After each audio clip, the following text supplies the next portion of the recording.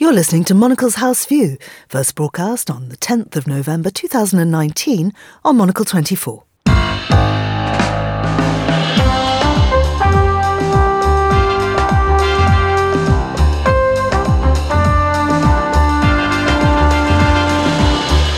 It's Sunday, the 10th of November. This is Monocle House View. Today, the French president accuses NATO of being brain dead. Is this a change of tone for Emmanuel Macron? And if so, who's he talking to? I'll be joined by my guest Florence Biedermann, the AFP's London bureau chief. Also ahead, is there an appetite for a President Bloomberg? We'll consider whether the media mogul might have missed his moment. All that and the day's newspapers too.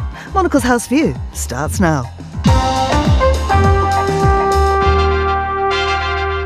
Good morning and welcome to the Sunday Monocle House View. I'm Georgina Godwin and it's a pleasure to have you with us.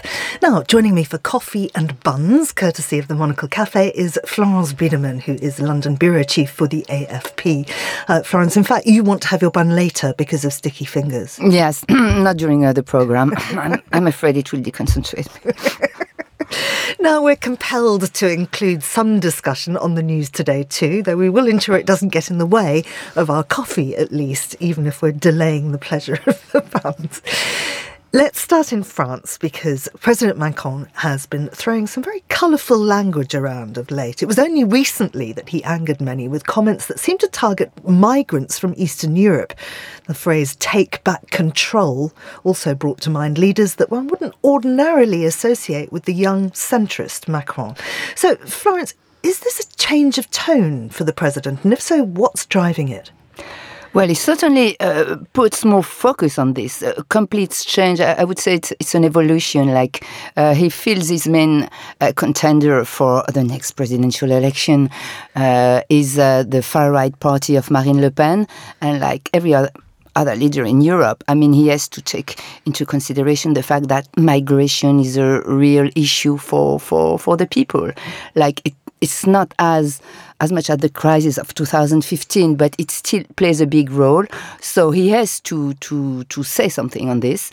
But he was never, the weak one on border, etc. Like he has kind of this middle line, like in many other topics. It's neither right nor left. Like he will talk like someone on the left by saying he has empathy with the fake, now the migrants, etc. But on the other side, he will take measures, political measures, to rein in illegal migration, including tougher conditions for migrants to come and establish themselves in France. So that's the kind of measure he's taking now. And obviously, I mean, it's linked to the situation in France where the extreme right is still very much standing its ground. Now, his latest jibe accusing NATO of being brain dead, it sounds like he's been reading Donald Trump's bedtime stories. Yeah, that's also very much his Jupiterian style, like sometimes it's provocative, but there is also reasons to make some provocation on the topic. He's blunt, much more blunt than many other leaders. Sometimes he's, I think, completely in control of the fact that he's not that diplomatic. And definitely this is kind of a provocation. But behind this is a reality and a question to all the European leaders on the fact that Trump is more or less turning its back to Europe and that this is not a new issue, but it's more and more pressing now, and that Europe doesn't have the means to defend itself and should have the means to create its own army, its own defense. I mean, this has been a topic in the whole history of the EU. What makes it really urgent now is Donald Trump. And also, even if Donald Trump is not re-elected, I mean, I think the idea of Macron is to have a powerful Europe. This is what he has been saying and arguing for since he's in power. A powerful Europe that can be a player between those big blocs that are China, Russia, and the United States. So whether it's the reason is Trump's presence in the White House or not, I mean, I think his idea is to have this powerful Europe. But the reaction, and especially the German reaction, was not very encouraging. Like for the Germans, Russia is much more of a close reality than for France somehow. They have been divided.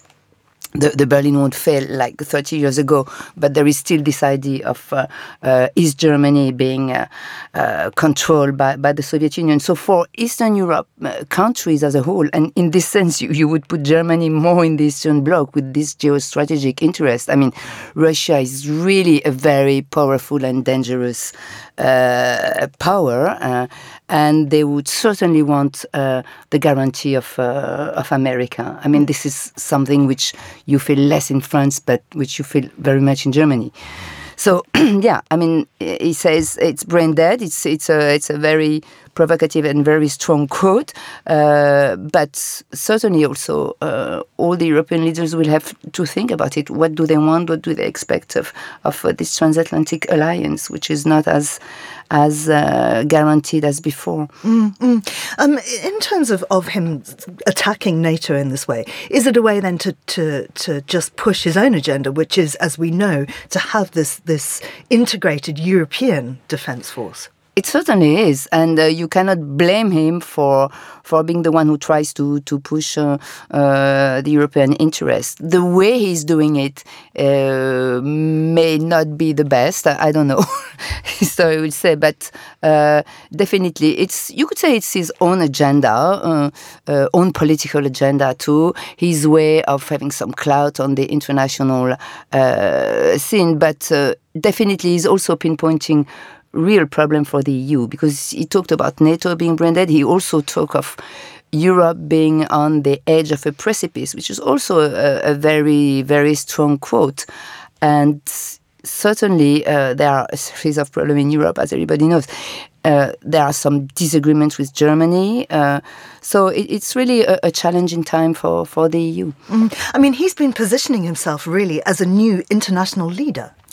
Well, it's by default, I would say, he's the only European leader with a strong majority in his in the parliament, with a clear agenda, and with no need of having an electoral alliance. So he's in control so far in the country. I mean, in control, not total control, as the Yellow Vest crisis showed. Like there are some, but so he's the only one. So Angela Merkel has been weakened. Everybody knows she will leave power. She's maybe also physically weakened. Who knows? And she has to make alliance to survive. So he's young. That was said before. He has a vision. He has a vision for Europe, certainly. He has a strategy. And so at the moment in Britain, let's not talk about Brexit and the political situation. Spain, I think we'll mention it maybe further, is also like trying to have a government. I mean, so de facto, he's the only European leader with ideas, with conviction, and with the power of enacting something on Europe, maybe. I wonder if he can hang on to that majority, because, of course, he too has elections coming up and he's got various domestic problems to confront. Gilets jaunes seems to have kind of leaked away, but there are other very strong domestic issues. Yeah, the Gilets jaunes have not completely disappeared. I mean, yes, the movement itself, like they don't demonstrate anymore, but all the reasons to demonstrate, even if Macron is trying to tackle them one after the other, did not disappear. Plus, there is a very, very tricky and contentious issue right now. He's trying to reform the pension schemes, and that's an extremely touchy subject in France, like with some people losing advantage in their reforms, of course. And that is really the next test for him. Like beginning of December, there will be also something that could be a big strike in the railways. And this is always, the beginning of those movements that can last and last. And if it lasts, like approaching Christmas and all the people who will want to go and visit their family, okay, let's see what it becomes. But that's definitely a very tricky issue. He started this reform plan with a kind of very precise idea on what he wanted to do, and let's see what the result. Because other governments have failed on this, have really failed and pulled out their plans. So let's see what he managed to do between this social discontent, which you can still feel, and what he aims to do. Let's just have a quick chat about him and Brexit, because obviously he wants a soft Brexit. He would like to maintain the ties between France and the UK. But he's also been against any kind of extension. Well, I think he's not the only one. Because let's get Brexit down, as Boris Johnson repeats every day. I mean, there is kind of a Brexit fatigue. I mean, in the UK, of course, but also in Europe, because first of all, Macron didn't want, of course, Brexit. He's this European with ideas on political integration, and so he didn't want it. So you are left with a country that is plunged in this mayhem, in these problems, and at one point you will want to have some clarity. I think the adoption of the next budget, for example, the new commissaire, since Britain is still in the EU, it's so absurd. They will have to nominate a new commissaire just as they had this European election when they didn't want to be in Europe. So at one point, this has to stop. So after that, there will be maybe different tone on how to tell Britain, okay, move on, try to find a solution. But also, this is also in the context of the fact that so far the EU has never refused any extension. And why? Because they never wanted Brexit, and they don't want to be the one who will give the opportunity to have a no-deal Brexit. So, at the same time, Macron, like other leaders, wants some clarity, but also they don't want to be the one that will push the country towards a no-deal. So, that being said, it can last. I imagine, I don't want to imagine too much about Brexit because it's difficult. Supposing on the 31st of January there are still some things to be ironed out, whatever, I still don't see Europe refusing, including Macron. But he will be the one to say, oh no, it's bad, to have a tougher language on this. But in the end, it's not in the interest of the EU to appear as the one who is pushing the UK to a no-deal Brexit. Because as you said, like Macron, like all the other European leaders, want a close relationship with the UK. Now, a little bit earlier, there was a throwaway remark. You said something about if Donald Trump, God forbid, gets a second term. It was not on air. Well, here's the thing. Who might be his challenger? So we get to Bloomberg. Will he or won't he? It's the billion-dollar question facing US presidential hopefuls on the Democratic Party side. Bloomberg is mulling jumping into the race. Now, he's a former mayor of New York. Crucially, he has plenty of cash at his disposal. I think his estimate net worth is more than $50 billion. He'd certainly have a cash advantage over his rivals. Could that also put him at a disadvantage? Are Americans sick of billionaires dabbling in politics? That's very impressive, from a European perspective, because another Democratic candidate also is a billionaire, like Tom Steyer. So it's really...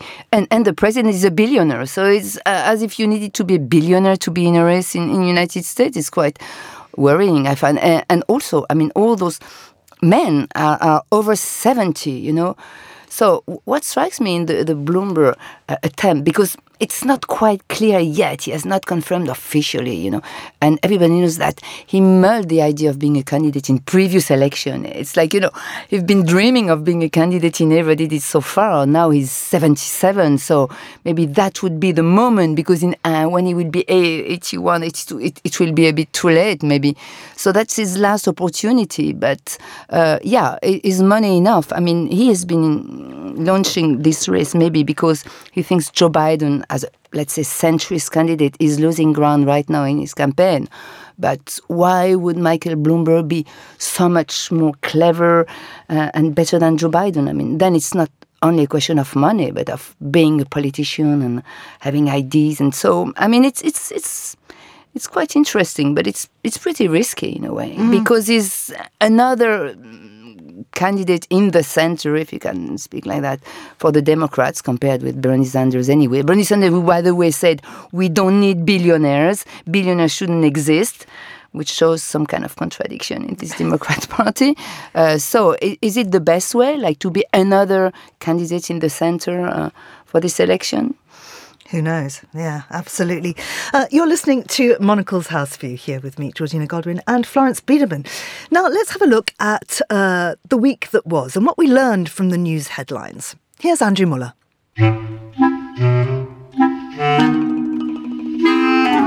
We learned this week that Nigel Farage, leader of the Brexit Party, is unwilling to risk failing for the 8th time to win a seat in Britain's Parliament. I thought very hard about this. How do I serve the cause of Brexit? I don't want to be in politics for the rest of my life. Very difficult to be in a constituency every day and at the same time be out across the United Kingdom. It is difficult to believe that Farage thought anything could be worse than the Buckingham by-election of 2010, in which he finished third behind a campaign fronted by a man dressed as a dolphin. But then Farage has the advantage of having seen the CVs of the fledgling Brexit Party's other candidates. Jill Hughes, the Brexit Party's candidate for Batley and Spen, stood down after it was learned that she had once claimed to have descended to Earth from her birthplace on Sirius and that world governments were in league with aliens. We have come to visit you in peace and with goodwill. Timothy Vince, the Brexit Party's candidate in South Thanet, scene of 2 of Farage's 7 failures to get elected to the House of Commons, gave an interview in which he appeared to get key details of EU history confused with a Dan Brown novel. The Treaty of Lisbon. The Treaty of Lisbon was signed in Lisbon, the clue's in the title. That's right. But it was to replace, which is typical EU, they moved the goalposts. So the EU constitution, which was rejected by France and the Netherlands, was signed in the remains of the Temple of Jupiter, which is Roman for Zeus. And I'm just making the point that do we want our future to be determined by Greek and Roman mythology, which led to dictatorship? In fairness, Vince sounds like someone who would have been confused by a Dan Brown novel. This is an old wives' tale. The original one, in fact. We learned in the United States that President Donald Trump may be overestimating his command of the electorate, as voters in at least one state, where he cleaned up in 2016, declined to do as instructed in 2019. In Kentucky, which Trump won by 30 points en route to the White House, he endorsed Republican Governor Matt Bevin in apocalyptic, yet self-regarding terms. And if you lose, they're going to say Trump suffered the greatest defeat in the history of the world. This was the greatest. You can't let that happen to me. Kentucky voters decided that this was a risk worth running and elected Democrat challenger Andy Beshear. Senate Majority Leader and hitherto staunch Trump defender Mitch McConnell, up for re-election in Kentucky next November, will have taken a keen interest in the exit polling. Elsewhere, we learned that North Macedonia is not taking well the knowledge that its recent change of name may have been in vain. The former Macedonia and former Yugoslav Republic of Macedonia hoped that adding the prefix North would quell Greece's whining about the Macedonia thing and speed North Macedonia into the EU. France's President Emmanuel Macron sparked considerable umbrage across the Balkans by saying non. We learned that there is at least one politician wondering if the office in which he has recently arrived might actually be too grand. Babajide Sanwo-Olu, newish governor of Lagos, has unilaterally abolished the honorific Your Excellency to which he was entitled, in favour of Mr. Governor. We also learned, if we went far enough down this rabbit hole, that there is a parallel universe in which Donald Trump is addressed, as some of America's founders believed the president should be, as Your Elective Highness or even Your Majesty. Thomas Jefferson was more correct than he can have known when he wrote to James Madison that this was the most superlatively ridiculous thing I ever heard of. And with that shining of sorely needed light into the murky gloaming of this week's news, for Monocle 24, I'm Andrew Muller. Thank you, Andrew. This is Monocle's House View on a Sunday morning, and still with me in the studio is AFP Bureau Chief Florence Biedermann. Florence, of course, the big thing that's happening today is the election in Spain. And as we look at the newspapers, both understandably El País and La Repubblica are looking at this. What are they saying? Well, El País just says, states the fact that they are the fourth election in 4 years, in the greatest of uncertainty. That's the headline, because, the socialist Pedro Sanchez, who managed to win a previous election, formed a majority with Podemos, which is the extreme left movement, and it couldn't hold. But the point is now, the situation is not that different. And of course, the fear, which is also what La Repubblica stresses, is that there will be again an election with no winner with a complete majority, which, by the way, is also perhaps what will happen in this country after the election. So, which is kind of a problem in all Europe now. You have the two well-established traditional parties, the socialists, like the PSO on one side, and the conservative, popular on the other,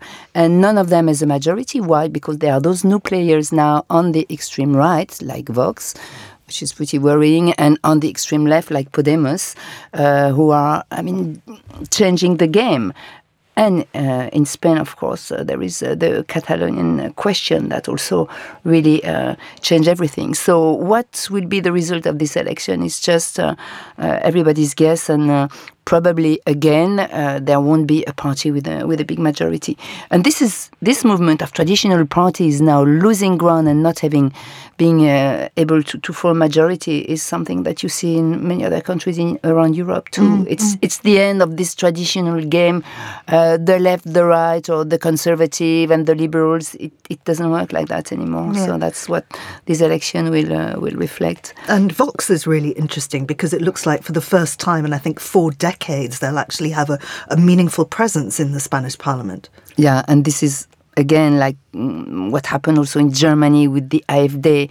In France, you see all this extreme right movement that are held by, social matters, immigration, all those topics that have also probably helped Brexit being voted. The discontent of voters that are lost, that cannot rely on traditional parties to find solutions because they are unhappy with the situation. So that's with regional differences, I would say it's a bit of them. And certainly Vox is helped by the Catalonian question.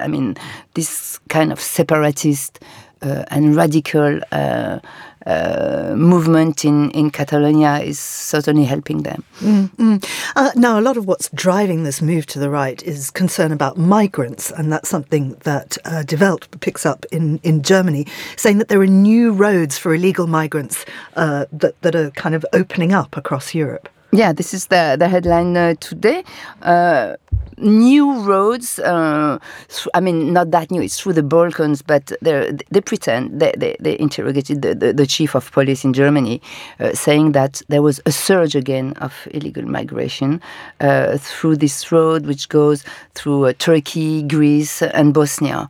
And then you have also on the front page, online page, an expert saying, I understand why AfD, like the extreme right, is strong in Germany, linked to this new, what they call this new roads and new surge in illegal immigration. And of course, Germany is much closer to Bosnia than any other country. So, and you remember that the fact that Angela Merkel opened the door to 1 million migrants was the beginning of the end for her somehow. So this is, again, a very touchy subject in Germany and for all Europe. And then they also quote somebody in the Home Ministry saying that the borders are not safe anymore. So I guess this will give some fuel again to the extreme right. I'm really interested to explore the language around this a little bit more, because we use words like surge of migrants and we talk about them as if they are some great amorphous and horrible herd of people. And I think that often in the reporting of this, it's forgotten that these are people who are so desperate that they would face death in order to move away from their current circumstances. Yeah, that's what's so tragic, and that we saw in this country recently, like dozens of Vietnamese migrants dead in a container. This is certainly something that you should be careful with your language. Maybe mine is not good enough for that. Anyway, yes, of course, it's human dramas. And what I find terrible, I mean, as a journalist, but I guess it's maybe the same for everybody, is you get somehow used to it. I mean, migrant boats capsizing, dozens of deaths, who reacts? I mean, you cannot also react each time. But then there are some, moments where the body of the little Syrian child was found on a beach. There are moments where suddenly you realize what it's about. And yeah, what's tragic is that in daily life, I mean, it seems something that happens daily, and you don't see what you can do about it. Yeah, of course, government will say, let's try to help the countries where these migrants come from. But when it's Iraq, when it's Syria, I mean, what are you going to do about it? So that's so let's say a human way of welcoming them would be so far the best solution, but I'm afraid it's not one that is at the agendas in most European countries right now. Now, another big story, of course, was the 30-year anniversary of the Berlin Wall coming down. That happened yesterday. But Le Monde picks up on the fact that there are new divisions in Europe, and in fact, those old fault lines still exist. Very much so. Like they say, they speak about the new divisions or the new walls. They have a whole dossier, and you see this difference between Eastern European countries with this history with communism, a very different history than the one on the West, and the kind of misunderstandings between them. The fact that this Eastern country feel like they are maybe not heard enough inside the EU. The fact that there are now more authoritarian regime in Poland, in Hungary, with leaders who have different ways of looking at freedom of the press, of the judiciary, so which create tension in Europe. And we come back to the first topic of Macron saying, be careful, Europe is on the edge of precipice. Definitely there is a kind of existential crisis in the EU, with this difference between two blocs still more and more present. Yeah. Florence, finally, let's talk about royalty and television. So this is The Crown. The Sunday Times has a big story on its front page. The Crown is slammed over the Queen's affair. Now, I just have to tell you that I hardly watch television because I have to do so much reading, but in the last couple of days I've had a bit of time, and never having watched The Crown before, yesterday I binge-watched almost the entire first series. I thought it was marvellous. So you will be very excited by the third one, because I understand from the Sunday Times that it's the most spicy, and they are. But what shocks the Sunday Times and the royal experts is the fact that they are hinting that Her Majesty could have had kind of a romantic involvement with her racing manager. So this is kind of a crime de lèse-majesté, and some former royal advisor are really shocked by that. So I don't know how the series will be perceived here. Buckingham Palace refused to comment. They refused from the start. They always said, no, we were not involved in the story, and we are not going to comment. And maybe it's better, because there are also some allusion to the fact that Princess Anne is seen in bed with Camilla Parker Bowles' husband. So it's quite the third series seems to be quite controversial and really interesting.